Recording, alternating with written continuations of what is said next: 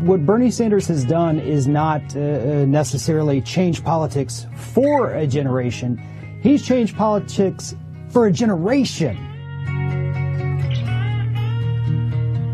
This program is made possible by the members and donors to the show, and right now during our summer fundraiser, you can help support this show and great climate change and sustainability organizations by donating to my climate ride and becoming a member of the show at the same time. When you do both, you can receive a free Best of the Left t-shirt made of recycled materials as a thank you gift. Just go to bestoftheleft.com and click on the summer fundraiser banner for all the details. And now, welcome to the award-winning Best of the Left podcast with clips today from Jim Hightower, the Thom Hartmann Program, Democracy Now!, The Young Turks, On the Media, and The Majority Report. The Bernie for President campaign is over, but the political revolution that he launched against corporate rule is just beginning. Sanders and close advisors are now strategizing and developing a new organizational structure to keep growing the grassroots rebellion. But a multitude of Bernie supporters are not waiting on a smoke signal from headquarters. Their percolate-up creativity has already burst into new political organizing projects that are advancing this energized populist movement. One such effort got underway just 3 days after the final Democratic primary. Some 3,000 Berniecrats from across America gathered in Chicago for the People's Summit. Rather than being morose or cynical about Sanders not winning the nomination, attendees were exuberant about the movement that he galvanized. This extraordinary event was a combination of tent revival and a big workshop for strategizing, organizing, and mobilizing. This 2-day summit was convened by National Nurses United and co-sponsored by more than 50 diverse and effective democracy-building groups. This meeting had a minimum of the usual blah-blah and a maximum of planning on how to put experienced, local-based organizers and volunteers directly into growing the movement, starting now. These ever larger and broader local coalitions will 1. Be rooted in principled anti-corporate policies, 2. Launch direct grassroots initiatives and actions on a range of populist issues, 3. Recruit, train, and elect thousands of movement candidates to school boards, city councils, state legislatures, and other offices, 4. Deepen the relationships and sense of shared purpose in this revolutionary democratic movement, and 5. Make it fun. Putting the party back in politics. This is Jim Hightower saying, for more information, go to thepeoplesummit.org, thepeoplesummit.org.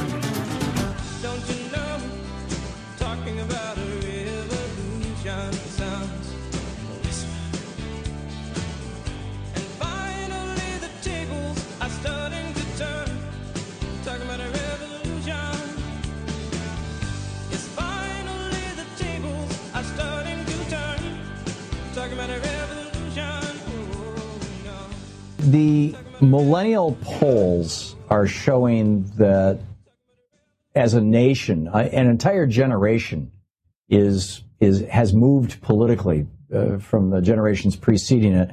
We're seeing this in part in the Sanders phenomena. We're seeing this in part in the Occupy movement, in the Black Lives Matter movement. I mean, it's happening all over the country in a whole lot of different ways. I'm curious your thoughts and what you know about this. Well, it's really interesting because I actually talked about that earlier today, too, is the fact that what Bernie Sanders has done is not necessarily change politics for a generation. He's changed politics for a generation. I mean, there's such a difference there because we have these 18 to 35-year-olds right now who are coming up in what really is a horrible political time for them. All that they have known in American politics since coming of age. Let me give you the list here. Lewinsky and impeachment, 9/11, the Iraq War, Wall Street corruption and no prosecutions, the Tea Party, Donald Trump, Citizens United, government shutdowns. That's the impression of politics that this generation has. And Bernie Sanders came out, well, he's always been, a unique breed of politician. But finally, this generation gets to see that. They finally see him on the national stage. They get to know what he's about. And they say, yes, finally, we hear somebody addressing our concerns, talking about the issues that actually matter to us. The generation who is going to be leading this country in a very short time. Other politicians don't seem to care as much. I mean, we have Bill Clinton out there today talking about the fact that, oh, well, these millennials, they're being duped by Bernie Sanders. They need to wake up. They just don't get how politics work. And I think it's the exact opposite. I think they get how politics works. They just haven't been corrupted yet. They're not disillusioned quite yet. They're not cynical about politics at this point. And so I think that's why democratic socialism really hits home with this generation, because it can work for them. It can work for this country. And that's what Bernie Sanders has created with this movement. He has shaped the political philosophy of 18 to 35-year-olds. And I sincerely hope that they carry it with them for the rest of their lives. Oh, I think they will. And in fact, there's old research. I wrote about this back years ago in I think it was in Last Hours of Ancient Sunlight back in the 80s, about how, or in the early 90s, research finding that the political worldview that a person has between the ages of 16 and 21 is the most consistent predictor of what their political worldview will be in their 60s. It's the one single thing that is the most consistent predictor. And that's one of the reasons why, and when that research was originally done, actually, back in the late 1950s, early 1960s, what came out of that was the Young Republican movement. And this was when the Republicans said, okay, we've got to get these kids, the young ones, the Young Americans for Freedom, YAF, when that came out. And that was, back in the 60s. I remember that very well. I mean, it might have been around for a while on that. But it's like, this is a generation that has seen the world in a different way. I'm curious your thoughts on another dimension of that. Could it be that YouTube, Twitter, Facebook, the web in general are making it possible for young people, for the millennial generation, to see that there are places in the world where things absolutely don't work and they're terrible, and for many of the same reasons that American politics have been corrupted, corporations taking over, whatever, corrupt politicians. And on the flip side of it, they can also see that people in Sweden and Norway and Denmark and Germany and France and, the list goes on, have a pretty damn good life. And whereas, one of the most successful, I think, efforts on the part of the conservatives in the United States in my lifetime was keeping us all ignorant of what life was like in Europe, frankly. Without a doubt. And it's interesting because this generation has more access to knowledge and just other human beings throughout the world than at any other time in American history or world history, really. Yeah. And so they do get to see how things operate. They get to learn what other countries offer that the United States does not. I mean, universal health care, the fact that we do not offer that in America, that makes us unique and it makes us weaker. The fact that we do not have paid maternity leave guaranteed, paid vacation time guaranteed. We look at all of these other countries that do offer that and we say, why not here? So I think this generation, by simply the virtue of knowing that there are better options out there and that they work, I think that's going to shape them just as well. And look, I mean, we already have seen the power of social media just when it comes to organizing. I mean, Occupy Wall Street, Uncoke My Campus, Frack Free America. These organizations are out there and people now know about it. And that's the big difference, is that they know I'm not the only one. Yeah, this group of people represents what I want. Look at how long ALEC ran under the radar. I mean, ALEC was started back in the late 70s, and nobody even knew that they were there. And they have been writing legislation for Republicans to introduce in state legislatures for 40 years. And it's just in the last couple of years that anybody has even realized that they're there. It is interesting just thinking about what we know today, what this generation coming up, it's a generation that I'm a part of. Mm-hmm. I'm at the very tail end of the age group there, but I'm still technically a part of it. And we can know things now, again, that we couldn't have known in the 90s. I mean, ALEC is a fantastic example. And just with the prevalence of social media and independent media, we have full coverage of things like Citizens United. We can track a politician's campaign donations from the start of their career at this point. And those are things that, a decade ago, 15 years ago, we could not do. And the best part about it is that these kids are actually out there and they do it. They look it up. They find out information. I mean, I have seen some of my younger followers on Twitter send me information that I had no idea even existed. Mm-hmm. So even somebody who's been doing this for more than a decade, we could still learn from these guys because they're out there every day because they want to know. They want to help expose this. They want to be a part of it, but they want the system to work better. It's not that they hate the system. It's that they see that it's not working. I mean, we only have about 15% of that age group that says, yes, the government works properly like it should. That's a problem. 15% of them have faith in the government. 85%, not so much. And that's why, again, we come back to Bernie Sanders. They see what we could have, what we could do, what one person is capable of creating in this country, which is the fact that he's running this campaign without any corporate money and came pretty dang close to winning it. Yeah. So people power can work. It does work, and it has worked. You will not be able to plug in, turn on, and cop out. You will not be able to lose yourself on Skag and skip out for beer during commercials because the revolution will not be televised. The revolution will not be televised. The revolution will not be brought to you by Xerox in 4 parts without commercial interruptions. The revolution will not show you pictures of Nixon blowing a bugle and leading a charge by John Mitchell, General Abrams, and Spyro Agnew to eat hog maws confiscated from a Harlem sanctuary. The revolution will not be televised. Naomi, I wanted to ask you, because the international aspect of this, we are not in isolation, what is going on here. Whether it's Syriza or Podemos or across the world, there is a people's fight back going on, and this is only a reflection of that. I'm wondering your sense of that from your travels.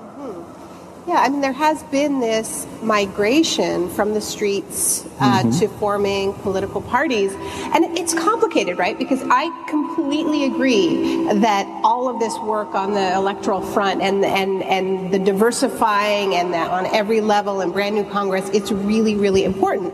But we also have to remember that movements produce this moment, right? So I think that we have to do something really complicated where we have to build out all of these electoral possibilities while understanding that these politicians will be nothing unless they are backed by social movements and accountable to those social movements, right? Yep. I mean, there would be no Bernie moment without the Fight for 15, Keystone XL, the movement against fracking, Black Lives Matter, the immigrant rights movement, all of it, right? So it's not an either or, and I think that that's what's really beautiful about the way we're moving forward is understanding how do we complement each other, how do we make sure that we don't, because I think with some of these movements, right, they went too far in, right? I mean, speaking to some friends in Spain who, who went from the squares to Podemos, realizing that they lost that street power at Syriza as well, right? And so, everybody is in this process of learning. We're all in communication with each other. I mean, I remember being in Zuccotti Square and having people from Spain and Egypt there, and that cross-pollination that fed the movements at the grassroots level and are now giving each other ideas at the political level. And by the way, the Podemos leadership will be the first to tell you that they learned from left-wing movements in Latin America. They went to Ecuador, they went to Bolivia, So we are in conversation, and I'll tell you a funny story. And I have dual citizenship. I'm Canadian. I only tell this among friends that I'm a child of draft dodgers. We came during the Vietnam War,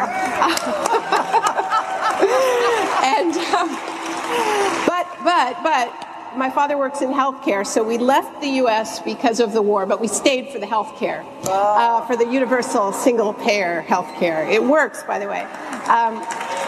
Anyway, so we found ourselves in I want to back up a little bit too around it. I just want to insert one point, and I feel my friend Bill McKibben on stage with me now, who's, fighting in a sweaty Phoenix hotel room, trying to get the best language in the Democratic Party platform possible, trying to make sure it has strong anti-fracking language and strong language saying we can't be handing out any new fossil fuel leases on federal lands. He's in there. And if Bill were here and he wishes he was here, you know what he would say? We got a deadline, folks. Yes, we're winning, but we don't have all the time in the world. And this is the thing about climate change is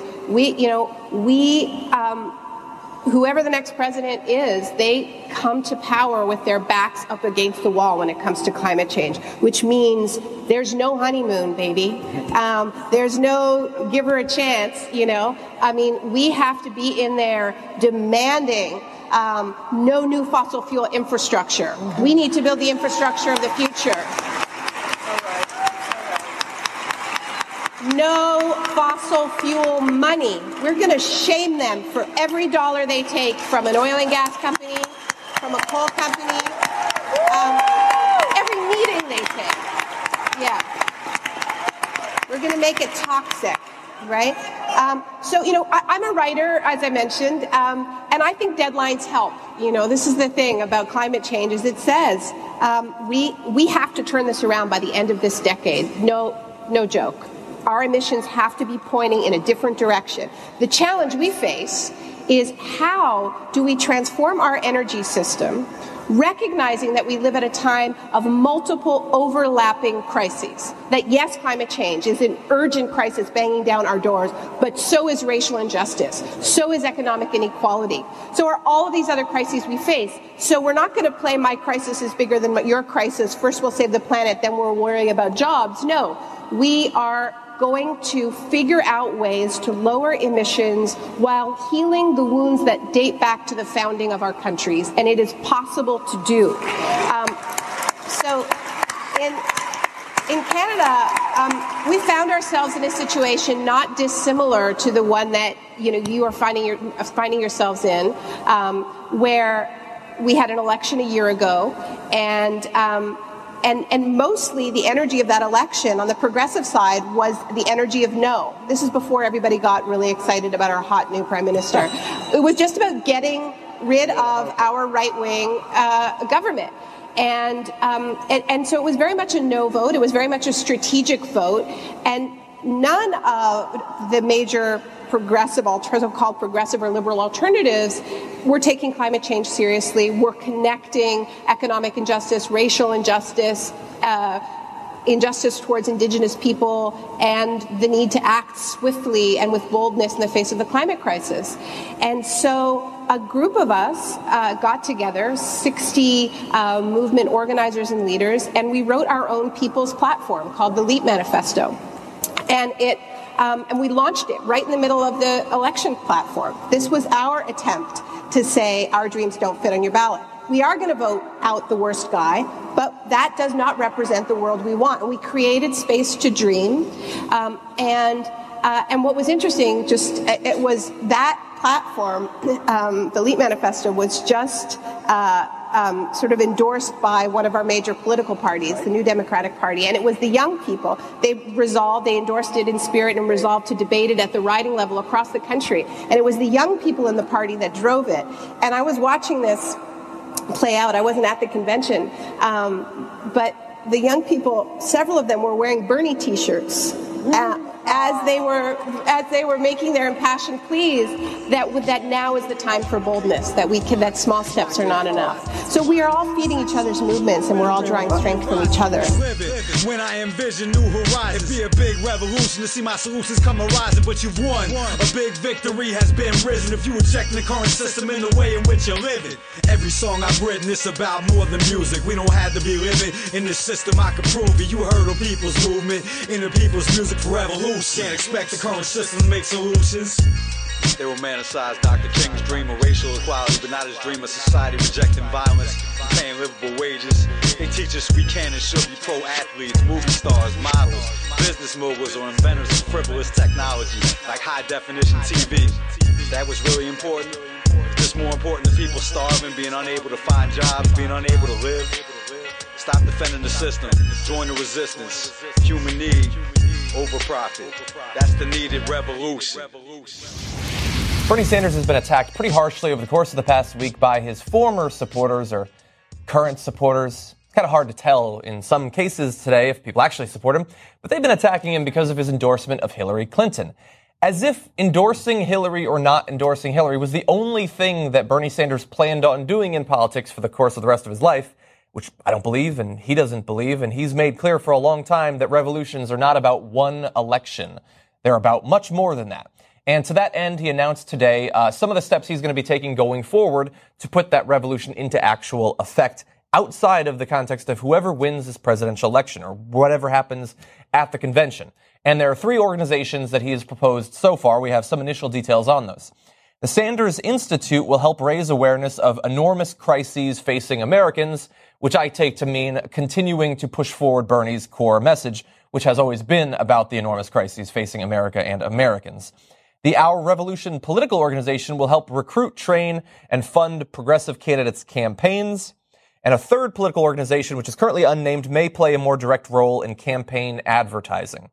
And as an example of what he plans to use those last 2 for, Sanders plans to support at least 100 candidates running for a wide range of public offices, from local school boards all the way up to congressional seats, at least through the 2016 elections.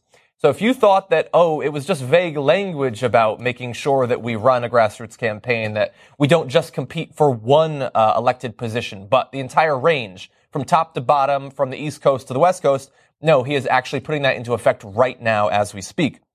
And we have a couple of quotes from Bernie about what exactly these organizations are intended to accomplish, what message he's sending to the Democratic Party. He says, if we are successful, what it will mean is that the progressive message and the issues that I campaigned on will be increasingly spread throughout the country. The goal here is to do what I think the Democratic establishment has not been very effective in doing, and that is at the grassroots level. Encourage people to get involved, give them the tools they need to win, help them financially. And so he is preparing for whether it's Hillary that wins the presidency or if it's Trump, that the progressive movement needs to continue to grow in the same way that it grew enormously over the 8 years of Barack Obama's presidency. It doesn't even matter if you have a Democratic president in office. You still need to make sure that people are learning, people are getting involved, and they're being educated and informed about what's going on in the country. And that is what he is doing. And he also said this: the way to go forward is to build a progressive movement around a very progressive agenda. What you're seeing is more traditional Democrats, more establishment Democrats move in our direction because they see the support out there for our ideas. And that is exactly what we have seen over the course of the past 8 years. The country has changed, people have changed, and their views have changed, and the Democratic politicians have been forced to begrudgingly move in that direction. And that's what he sees going forward. That's what he sees his role to be. It's unfortunate. We all wanted him to be president, but this is incredibly important, perhaps more important in the long run, that we don't just elect a president, but that we change a country from top to bottom. And I think that we can all agree that these are good steps, necessary steps, not completely surprising steps, since he is putting into effect what he's been saying for a long time that he's going to do. Now, many people are still going to be pissed off at him because he endorsed Hillary Clinton, and they're not fans of Hillary Clinton, and that's fine. They're entitled to their opinions. But bear in mind that Bernie Sanders is not exactly new to this. He's not unwise. He's not a naive kind of guy. And there's every chance in the world that he understands just a little bit more about how to put the revolution into effect going forward than some of his anonymous critics online. I don't know how to get there, but I'm ready to go. I'm a one-man revolution. I'm a one-man revolution. The time is nigh, the day is dark, there's only one solution. 'Cause I'm a one-man revolution.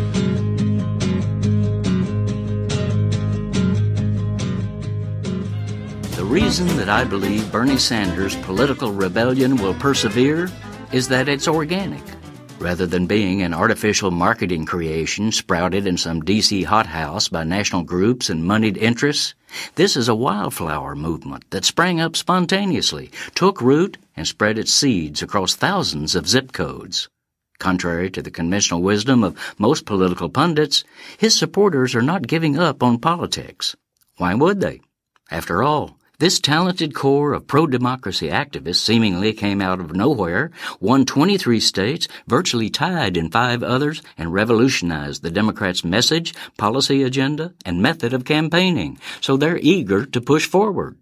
I've been out there among them for months, from Great Falls to Cedar Falls, Carson City to New York City, and most recently at the Democratic Convention in Philadelphia. No way they're going to burn out and fold, for they're battling the gross inequality and corporate rapaciousness that has a stranglehold on our democracy and on their own well-being. They don't see their involvement as part of the usual political game, but as the real politics of America, the ongoing historic struggle by everyday people to democratize our country's wealth and power to benefit all and serve the common good. This is Jim Hightower saying, Bernie's success emerged like a grito, a long-suppressed shout of rebellion from the battered soul of working-class America. It sprang in part from people's anger at being run over, then ignored, by the corporate and political elites. But as Bernie's message spread through mass rallies and social media, it became obvious that the rebellion is also motivated by hope, a deep belief in and a yearning for egalitarian America, a society dedicated to democracy's fundamental principles. We're all in this together. And to keep on moving forward. Keep on moving forward. Keep on moving forward. Never turning back. Never turning back. And so now, after a vicious year of primaries, caucuses, debates, and drama, and the winnowing of 20-some contenders, now we are down to 2, each facing off for the final prize with their parties, unified as one, behind them. Just kidding. A leaked email scandal rocking the Democratic Party, taking down the head of the DNC. Chaos and a cascade of boos as the convention begins. Chaos at the convention proves again the party's divided, proves Donald Trump cannot control the Republicans. Researchers say Harry Potter's arch-villain Lord Voldemort has a more favorable rating among young adults than both the leading presidential candidates. On the right, the Republican Party, in a mad rush to contain a nominee who seems intent on sabotaging his own candidacy by insulting everything that moves, including babies and the party's leaders. On the left, a different anxiety has taken hold, not about an out-of-control candidate, but about corralling a restive base. Some Bernie Sanders supporters still vowing to never vote for Hillary. I'm telling you, Jill Stein's looking a heck of a lot better than those Bernie Sanders supporters right now. Green Party candidate for president, Dr. Jill Stein, made an appeal to the group of Bernie Sanders supporters who still aren't sold on Hillary Clinton. To any Democrat who would bypass Clinton, the party's message is clear. Based on her ideas and her leadership, Hillary Clinton must become the next president of the United States. So the Democratic Party frets and the media speculate. Will the Bernie bros fall in line behind the anointed candidate? Or will they cut off their noses to spite the status quo and cast crucial votes for the no-chance Green Party? Or is there perhaps another way? Nathan J. Robinson is editor-in-chief of the progressive political magazine Current Affairs. Robinson is a staunch Clinton critic and Sanders booster, but he doesn't believe that he has to compromise on either of those things when he pulls the lever for Clinton in November. Nathan, welcome to OTM. Good to be here. You and your publication are consistently critical of the Democratic establishment and of the Clintons in particular, and you've written very favorably about Bernie. You even wrote in February that only he could beat Donald Trump in a general election. And yet, 2 weeks before the Democratic National Convention, you wrote a piece arguing that many leftists, such as yourself, should in fact vote for Hillary Clinton. Explain to me why that is not a sellout. So the main thing I'm saying is not actually that most Democrats who are critical of Clinton should vote for Clinton. The basic premise of the argument is that we should think about voting differently. The way I think of voting is that you should think about the potential consequences of your vote. That's the most important thing. Voting isn't necessarily a way to say who you are and what you care about. It's something that has consequences. So actually, for the vast majority of people who live in 40-some-odd states who are critical of Clinton on the left, they can go ahead and vote for third party because it doesn't make a difference. But you're saying if you live in Pennsylvania or Ohio or in Virginia or other states deemed to be battleground states, you've got to think about the resource that is your vote and how best to deploy it. Right. Because there could be consequences to what you do. I think those consequences are the most important thing. You know, people are critical of the term lesser evil. Well, you just want us to vote for the lesser evil. Of course we do, because you want less evil in the world. You don't have to diminish at all or trivialize how critical you are of the Clintons. Like, I think they're everything that's wrong with American politics and what have you. The only question is it less or is it more? And in the situation of Trump, the questions people are asking is, does this threaten to end the species, right? If someone's talking freely about nuclear war, someone that unhinged and has that much access to power, it's a very, very dangerous situation. It's obviously worse than the threat the Clintons pose. Now, I want to talk to you about standing by your principles. I could keep you on the line for hours with the argument that a principled vote for what I believe in should not be sacrificed for something so soiled as pragmatic politics. Am I wrong? Well, see, this is the thing, is I think this has a very strange and sort of romantic conception of what voting is, where voting is the way that we express our innermost identities and we declare who we are and what we stand for. I don't think of voting that way. I think of voting as something that you do 5 minutes one day of the year, and that most political action and most expression of your moral convictions should occur elsewhere in other realms. Voting is just about the consequences. And the other point is, I don't think of pragmatism as the compromise of your values. Being pragmatic is an enactment of your values. Your values are that you care about what you do in the world. This approach to voting, the strategic approach, doesn't require you to stop being critical. Because what you say is, look, on election day, clearly I'm going to keep Trump out of office. But in the meantime, I don't have to keep silent because my vote is strategic. It's not a full endorsement and it doesn't diminish the force of my criticisms. All right. Well, this gets to something you were alluding to earlier, and that is whether the presidential election every 4 years is really the place for these protests to be taking place.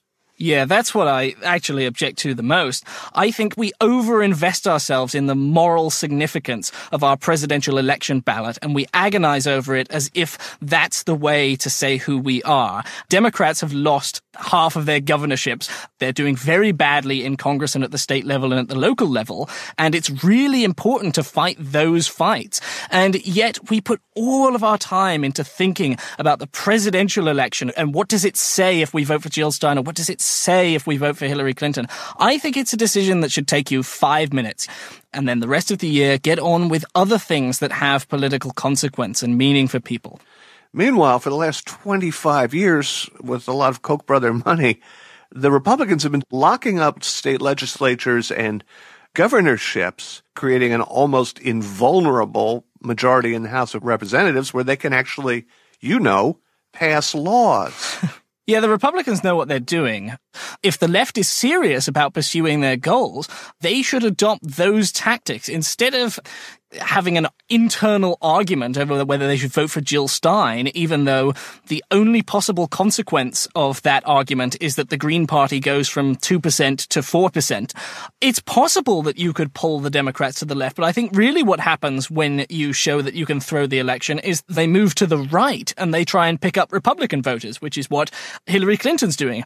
She's seeking to pick up moderate and conservative voters. So instead of that, they should be strategizing about how do we get get progressive policies passed at every level of government? How do we challenge moderate and right-wing Democratic incumbents? How do we get our agenda enacted in the real world rather than this very, very abstract notion of how you express your principles?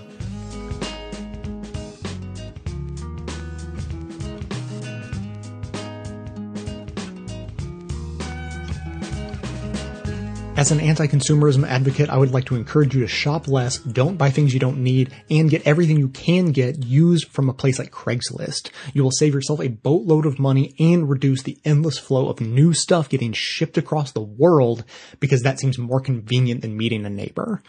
Failing that, try a locally owned small business. Failing that, if you're left with no choice other than to buy something from a place like Amazon, then at least there's a way you can do it and support this show at the same time. Simply click through to Amazon.com, Amazon.ca, or Amazon.co.uk from the banner at bestofleft.com and shop as you normally would. Better yet, click through on the link to your country's Amazon store only once and then bookmark that link to use every time you shop. Your shopping experience will be identical to normal. It will cost you nothing extra, but 7 to 8% of the cost of your order in soulless corporate blood money will be siphoned off and used to tremendously support the production of this show. Thanks for doing the right thing, whether that be rejecting consumption altogether, consuming sustainably, or at least consuming in a subversive way.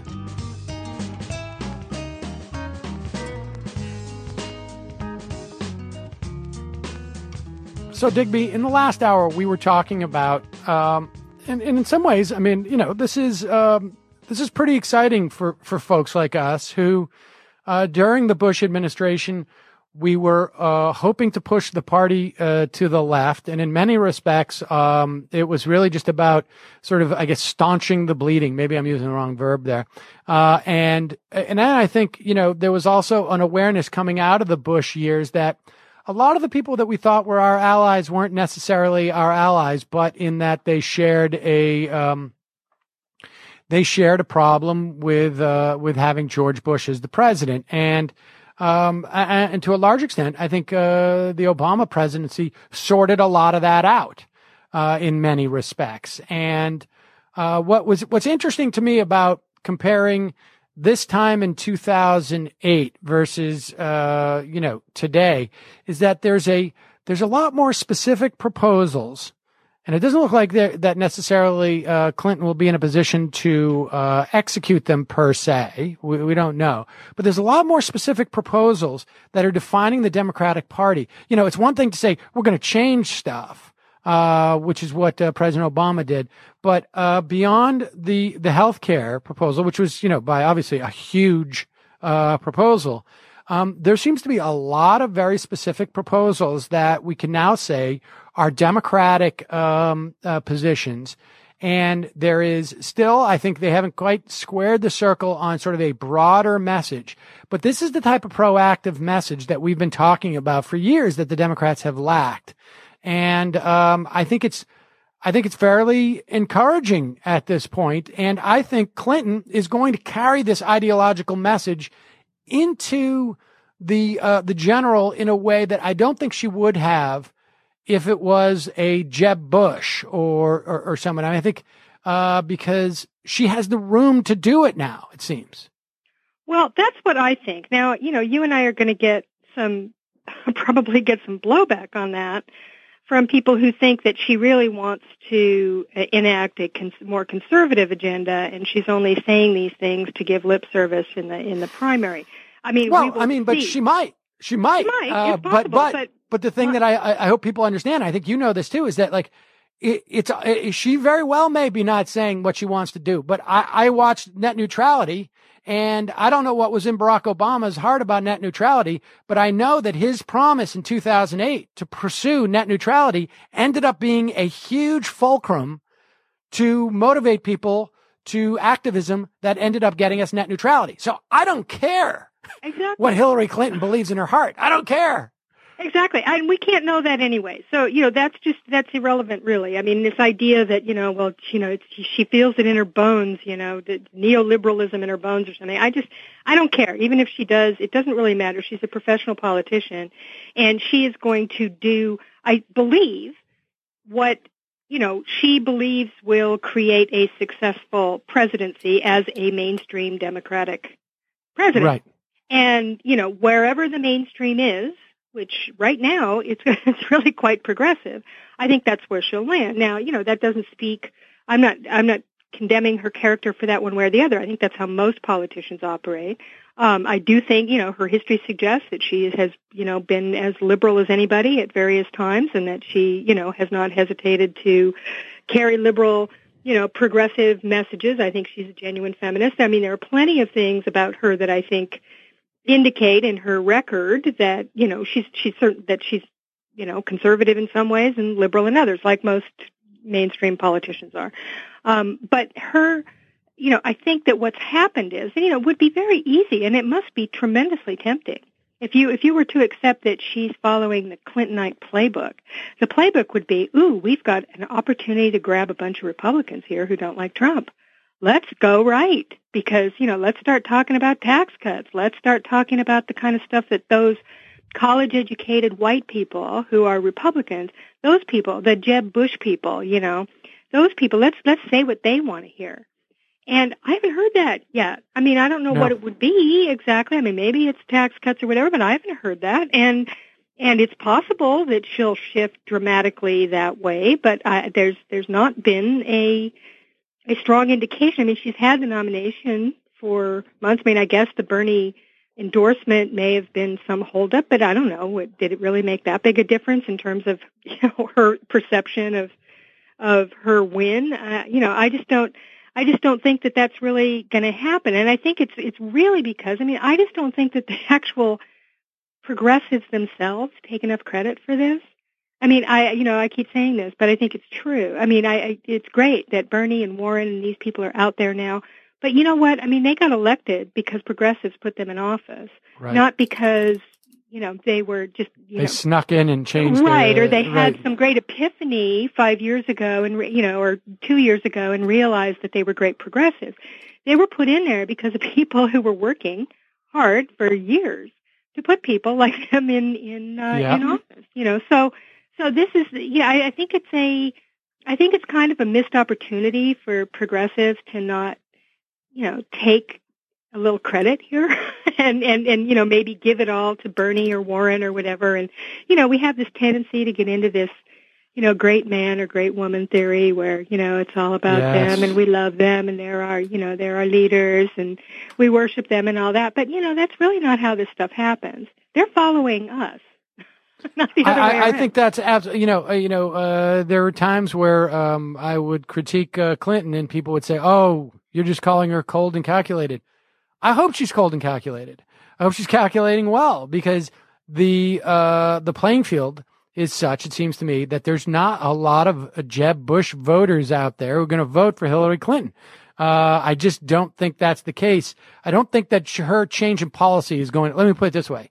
If they're open to voting for Hillary Clinton, they're going to vote for Hillary Clinton, exactly. Despite her policies, and they're going to end up voting down ticket for Republicans because they want some check on her ability to do anything.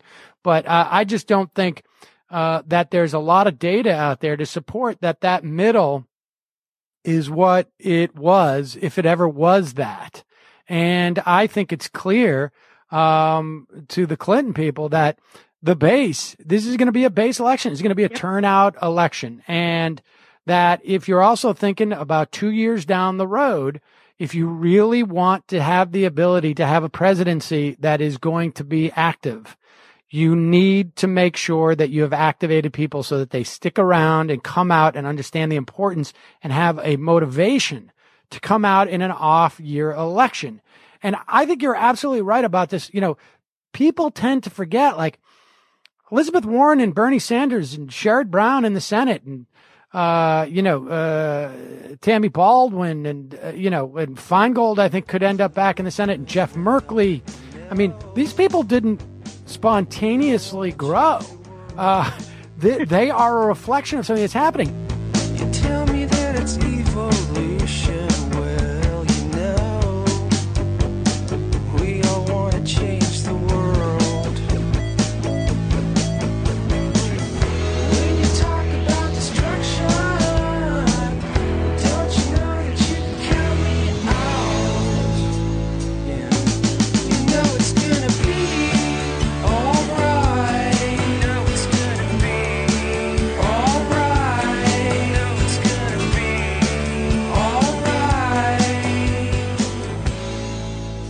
I guess at the beginning of the 20th century, Teddy Roosevelt and Taft, the Republicans, oddly enough, the progressive Republicans, pushing back against the corporate aristocracy that rose during the Gilded Age in the 30 years that preceded that, and the breaking up Standard Oil and all that kind of thing.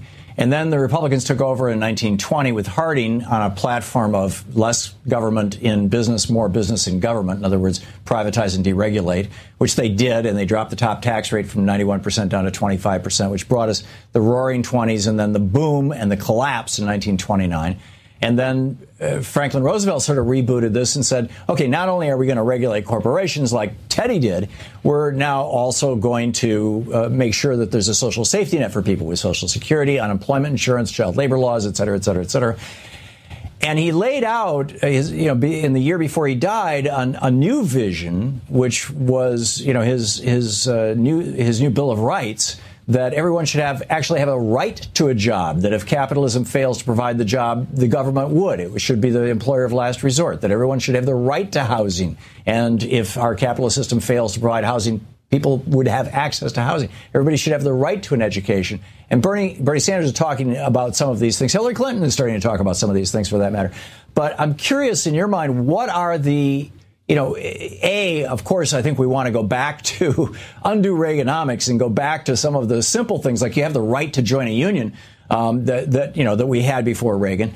But what are the new things? What has the 21st century brought us? What are the things that millennials are looking at, and that everybody's looking at, for that matter, saying, okay, this should be our new direction? I think one of the biggest issues is climate change. Yes. This is a generation that, unlike any before it, is going to live most of their lives with the effects of a warming planet.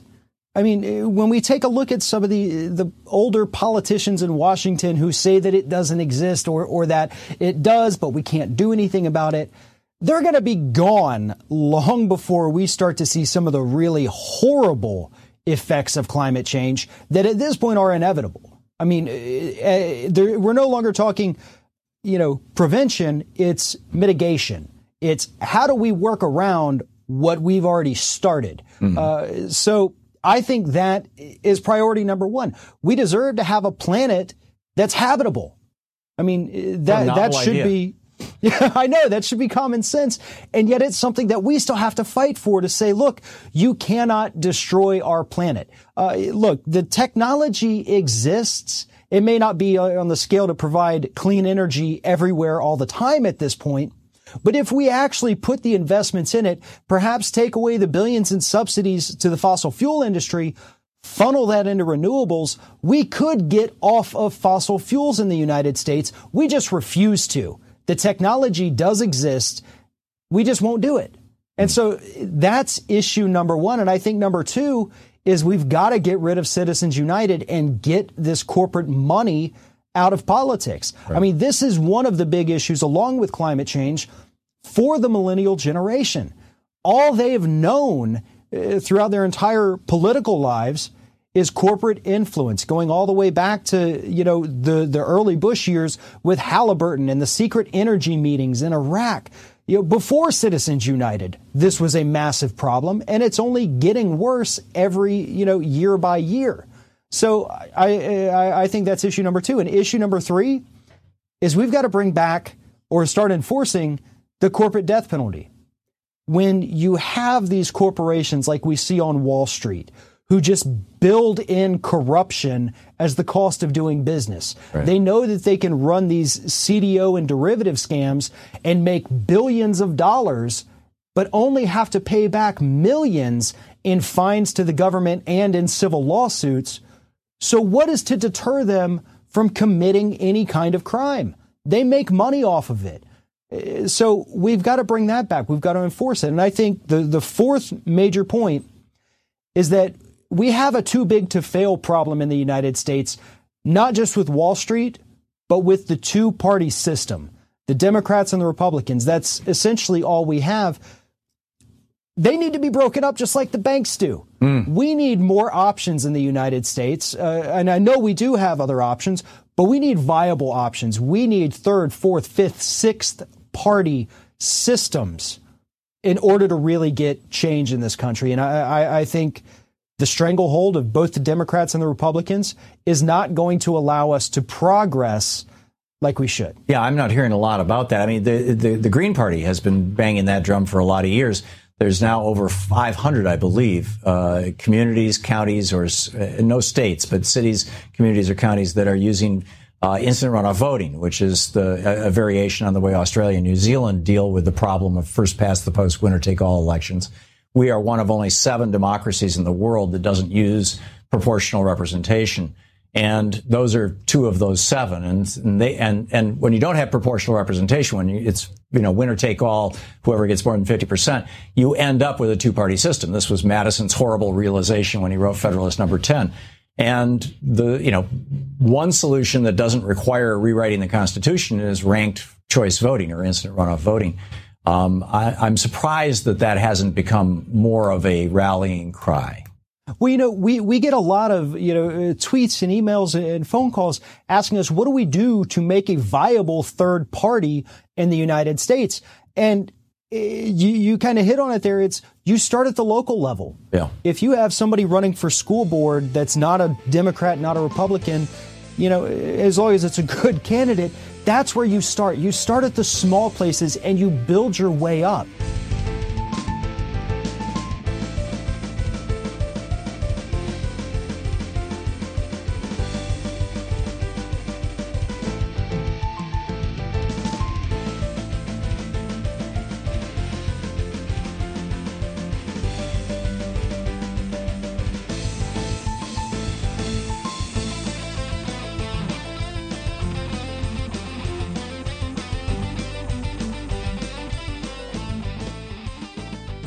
I think that a lot of the Democrats who've been around for a long time are more excited because they think that the movement will have died, because they think of it as his movement. They think that he tricked young people into supporting these policies. I don't think anybody could have done that. I don't think Bernie could have done that. The only reason Bernie worked this time is because those people were there waiting for a Bernie to speak to them.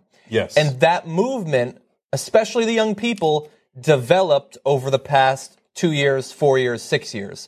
And they learned the right economic message, they learned what needs to be done to fix the economy, even as they were being told that the economy is doing much better now. And they know that we need to change our strategy towards international terrorism. We need to push for peace, even though they've been told to be scared every single day. They've been told to conform in the way that past Democrats have. And yet, even without a Bernie prior to a year ago, they were ready with the right positions. And those people are not going to become conservative tomorrow. They still are there, and they still want another politician like Bernie Sanders. They're there for when he speaks in the future, and they're there for other politicians as well. TYTnetwork.com/join, wolf-pack.com. They think we're done. We're just getting started, brothers. Okay, and so I can't begin to tell you. I know it sounds, they won't believe it, right? They meaning the regular, usual suspects on TV and stuff. They'll say, oh, these delusional guys, they've been delusional all along, right? The best is yet to come, okay? Right. The fight has yet begun, okay? So this was the warning shot across the bow. And like John said, they didn't take it seriously. They think like, oh, a bunch of young kids stopped playing video games and smoking pot, and Bernie tricked them into thinking that they could do something. And then, I want to add something that's very important. Somebody, and I'm sorry I forget who, but one of you guys in the audience said something that really struck a chord with me. This generation that voted for Hillary Clinton is used to losing. Yes. They have earned their cynicism and their skepticism, because for 40 long years they've done nothing but lose. Mm-hmm. So when someone comes up and says, no, I actually think we can win, in their experience, that's outrageous. Progressives don't win. Their job is to get their ass kicked by conservatives, right? Because they grew up in the era of big money. So when Princeton did that study and said, 1,800 policy positions over 20 years, public policy is not at all affected by public opinion. You lost your democracy. You know when that started? When they started tracking? not in 2010 after Citizens United. They were tracking from 1981 to 2002. They started tracking in 1981. We'd already lost our democracy back then. And I've told you this 1,000 times. You know why? 1976, Buckley v. Vallejo. 1978, Bellotti. Those two decisions said money is speech, corporations are human beings, and hence corporations have the right to spend unlimited money in politics. Now, Citizens United put that on stairs, but they didn't need Citizens United. They'd already won. It shot a dead horse. So let me give you another stunning fact. And Represent.us had a great video about this. And it's mind-boggling. Okay, the top 200 corporations involved in politics that do lobbying. You know how much they spent over the last 5 years? $5.8 billion. Well, that's a lot of money, right? Now, Hillary Clinton would tell you that's for their health, that they didn't expect any favors return for that $5.8 billion because they like to give away billions of dollars and not get any return on investment. Silly top corporations in the world, right? Maybe they're altruistic. There is no such thing as an altruistic corporation. Now, you want me to tell you what the reality is? You know how much they got back from the government? Those same 200 companies? They put in $5.8 billion. Oh, but they only got back $4.4 trillion. Wow. Just those 200 companies. They got back $4.4 trillion. That's what happens when you privately finance elections. The people who finance those elections, those private corporations and citizens, are the only ones who win. That same Princeton and Northwestern study.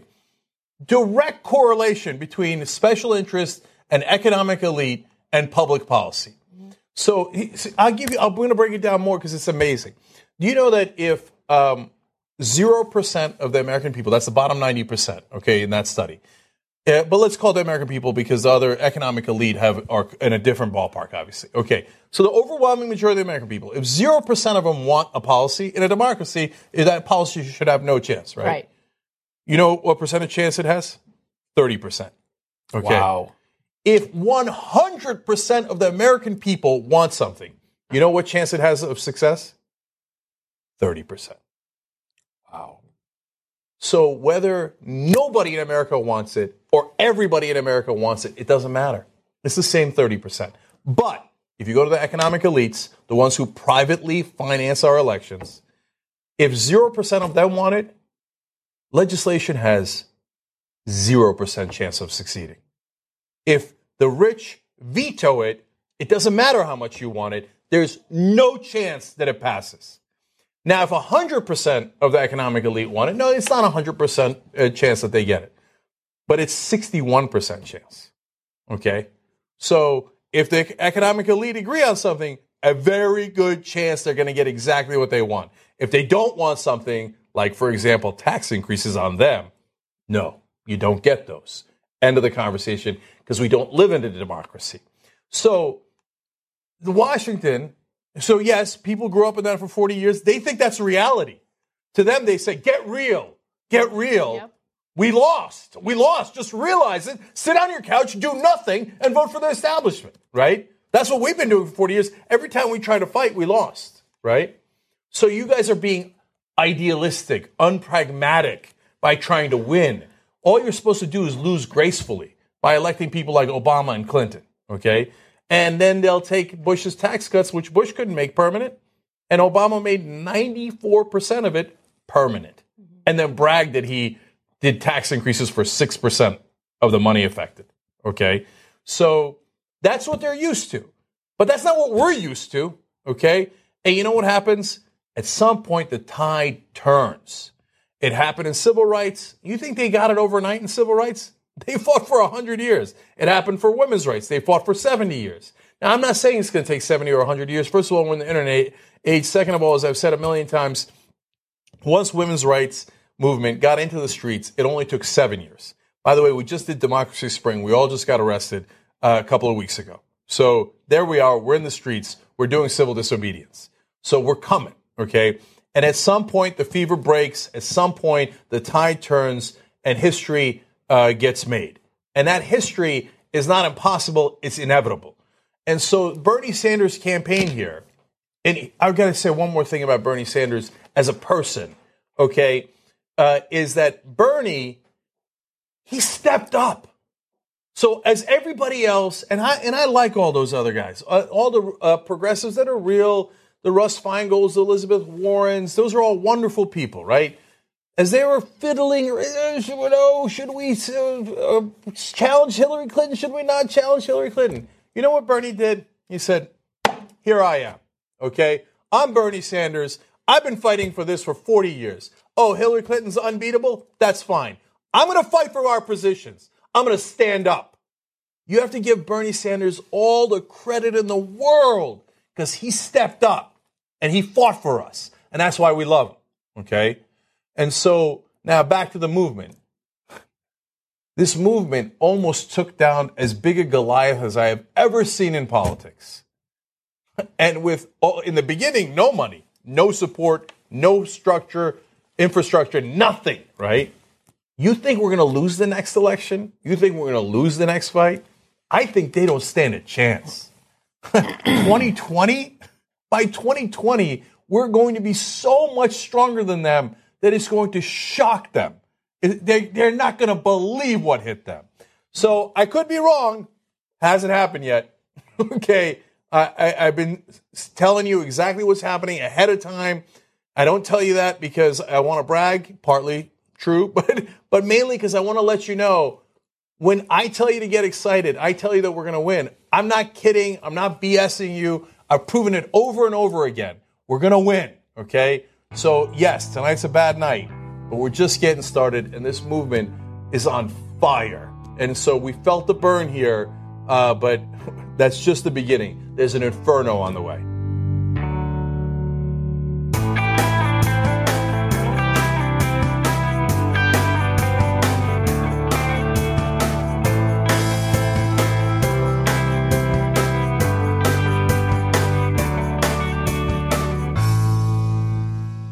We just heard clips featuring Jim Hightower discussing how, as Bernie's campaign came to a close, his revolution was just getting started at the People's Summit.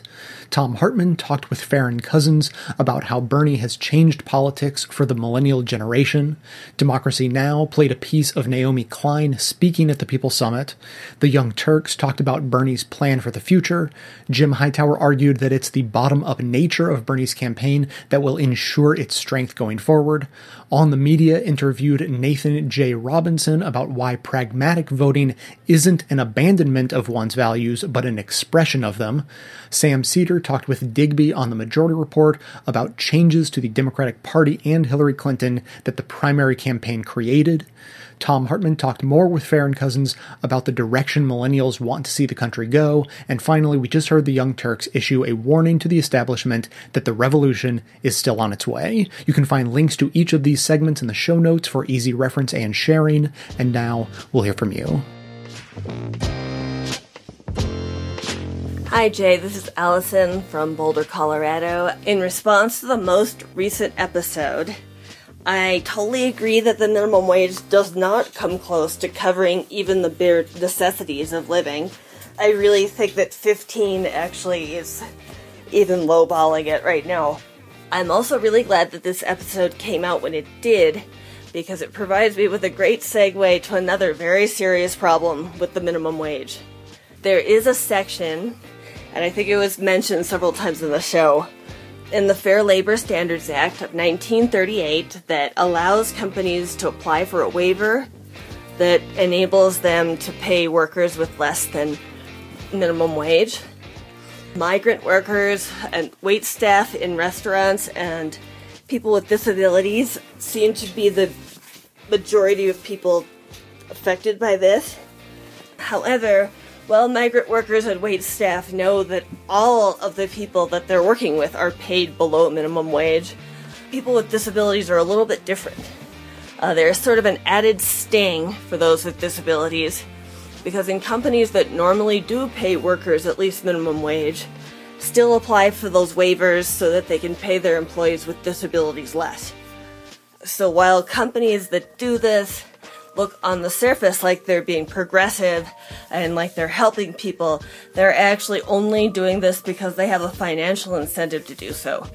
At the same time, they're also essentially sending the message, intended or not, that workers with disabilities are inherently worth less as human beings than their able coworkers. In 2013, Representative Greg Harper of Mississippi introduced the Fair Wages for Workers with Disabilities Act of 2013, which was designed to remove that section from the FLSA. It didn't pass, but now Republicans and Democrats are trying again. The TIME Act, which is currently being introduced in Congress, stands for Transition to Meaningful Employment, and it will, quote, bar the Labor Department from issuing new certificates, the waivers, allowing the payment of sub-minimum wage, and would phase out the use of existing certificates within 3 years. So I would like to announce an activist call to action. Please contact your congressperson and tell them that passing this act is absolutely crucial to the lives and well-being of all workers who are paid below minimum wage. Also, tell everyone you can about this issue. Please be sure to read the article entitled Democrats, Republicans Urged to End Sub-Minimum Wage, posted on the website Disability Scoop for more information, and share that article in whatever way you can on any social media network that you're on. We need all the help we can get. People with disabilities are not worth less than able people.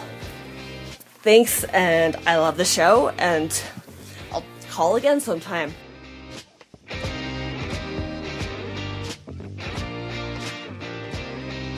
Hey Jay, this is Greg from North Kakalaki.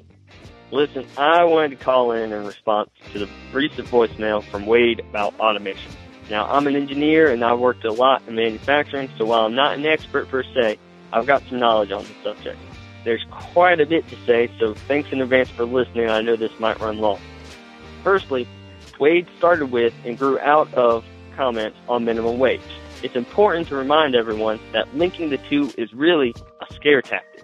Whether companies are required to pay a living wage or not, automation is still coming.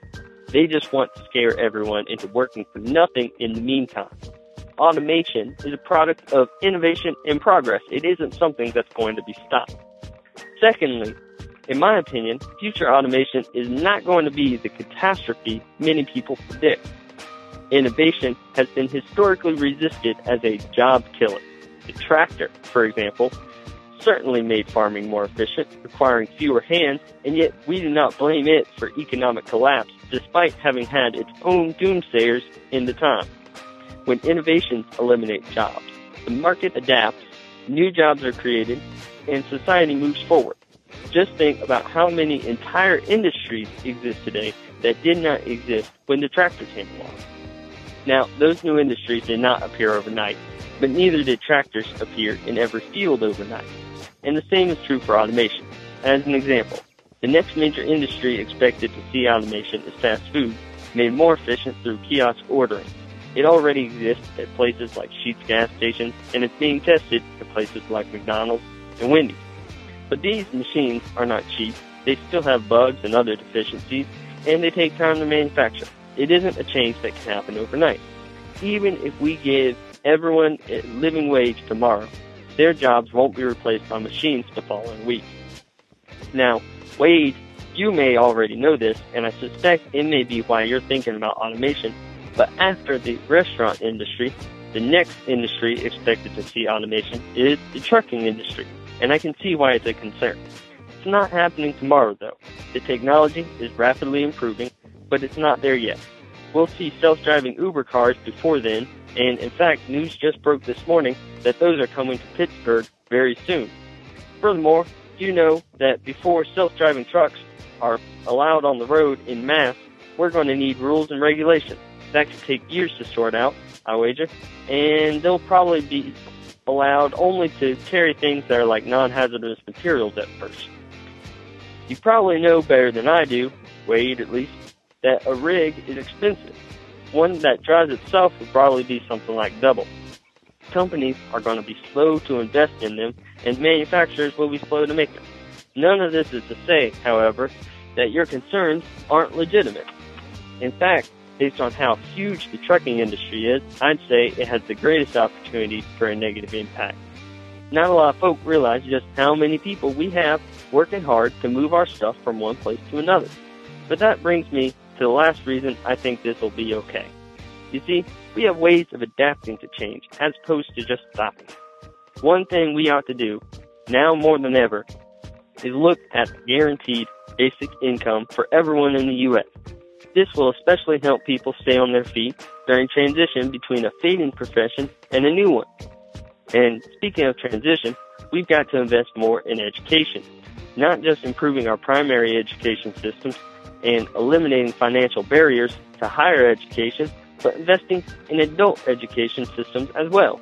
If someone, quote-unquote, loses their job to automation, it should be no trouble for them to go learn a new skill. And one more thought, which I know comes with all sorts of caveats and bones to pick, but think about this. If we as a society are using technology and innovation to become more efficient, why shouldn't we consider working less? If David, for example, has a factory job and he's working 6 days a week for 60 hours, why not 4 days a week for 30 hours? And then you can hire Tom to work 4 days a week for 30 hours. You still get 60 hours at work for the factory, but you have much higher morale, and you'll be able to give Tim a good job after he lost his to an automated kiosk. I hope I've given Wade and other listeners a few new ideas, or at least a new perspective on the automation situation. So, thanks, and y'all have a good one. Thanks for listening, everyone. Thanks to the volunteers who helped gather clips to make this show possible. Thanks to Amanda Hoffman for all of her work on our social media outlets and activism segments. And thanks to all those who called into the voicemail line. If you'd like to leave a comment or question of your own to be played on the show, simply record a message at 202-999-3991. Another quick update on the fundraiser. As predicted, we have surpassed our dollar amount goal. This was all raising money for 350.org, the Chesapeake Climate Action Network, and other sort of cycling and sustainability focused organizations through Climate Ride. So huge thanks to everyone who donated money, helped get us to our goal. We are now up to 145 total donors. In the middle of the fundraiser, I decided things are looking good, things are going so well, let's go for 200 total donors, regardless of the amount they donate. So we're within 55 donors of that goal, and just a couple weeks till the end of the month to get those in. I would just, that's just for good measure. That's the gravy on top. So I would love to have, if you can donate $5, $2, whatever you can donate. I would love just to see that total number of donors get up to 200. And of course, the 2-for-1 deal, the Climate Ride and Best of the Left membership, which of course comes with bonus content and that warm fuzzy feeling you get when you know that you're supporting independent media. All of that goes just through the end of August, and then that deal is done. All the free t-shirts go away. You can't even buy them after August. So if you're interested in taking advantage of any of that, that is coming to a close very soon. So head over to bestoftheleft.com, click on the big summer fundraiser banner that you cannot possibly miss to take advantage of that. And of course, thanks to the most recent group of donors, Connie, Phil, Phyllis, Brittany, Travis, Molly, Megan, Mark, Stephen, Adam, Chris, and 4 anonymous donors. Okay, now hearkening back for just a moment to the previous episode, that episode was all focused on happiness with a lot of focus on gratitude in particular. And so I said, if you have any thoughts on what you are grateful for, what's making you happy these days, and that would be a great thing for us to share and sort of infuse a little bit of positivity into this political show that is not always very positive.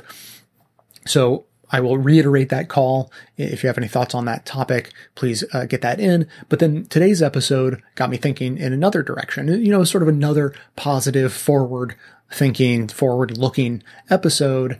And so the question for today's show is, it's very similar to a conversation that you may very well recall that we talked for a while a couple months ago about our theories of change as related to the election. And that was basically premised on how are you going to vote and why, and how does your vote fall into a theory of change that actively and concretely moves society and the country in the direction you want it to head. So this conversation is similar, except I want our focus to be on the day after Election Day. What is your theory of change starting on the day after the election?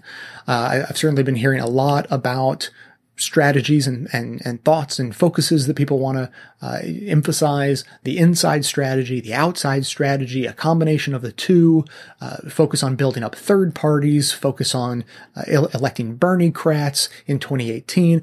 What are you going to do, and what do you think needs to be done collectively? So, the outside strategy is continue to focus on money in politics, or, continue to protest on your most important issue, or a whole collection of issues that you think are important, or the intersectionality of many issues, as we like to talk about. It's certainly better to recognize those intersections and focus on lots of different things and bring those sort of organizations and focuses together than to keep everyone siloed. But, are you continue to work and protest against climate change, or work and protest against police brutality, or, pick your issue.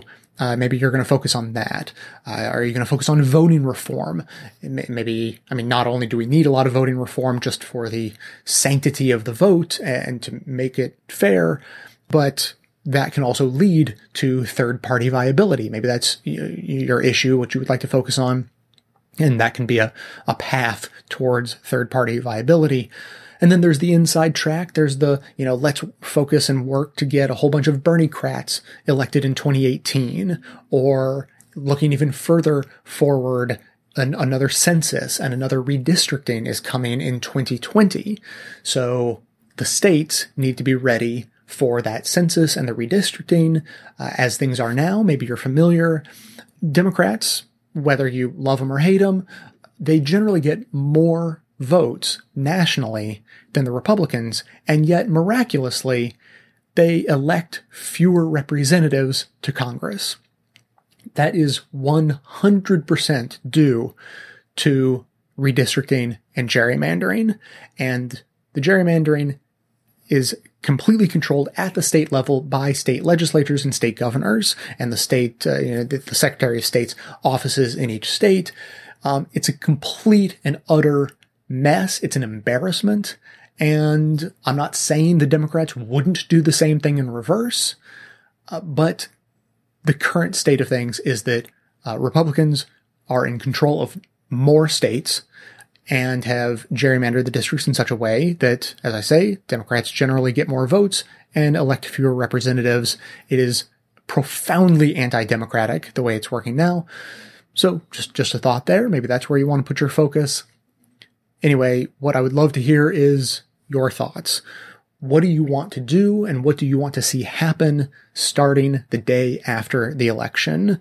Keep the comments coming in, 202-999-3991. That is going to be it for today. Thanks to everyone for listening. Thanks to those who support the show by becoming a member or making one-time donations, as that is absolutely how the program survives. Of course, everyone can support the show just by telling everyone you know about it and leaving glowing reviews on iTunes and Stitcher. Help us in our mission to aggregate and amplify the best progressive media by joining up with us on Facebook and Twitter and sharing all of the great content we put out there. And for details on the show itself, including links to all of the sources and music used in this and every episode, all that information can always be found in the show notes on the blog. So, coming to you from inside the Beltway, yet outside the conventional wisdom of Washington, D.C., my name is Jay, and this has been the Best of the Left podcast, coming to you every Tuesday and Friday, thanks entirely to the members and donors to the show from bestoftheleft.com. And it's a crying shame how we get so trained. We can't see past our sad stories and wonder what we're missing. We can't see past our sad stories and forget how to listen.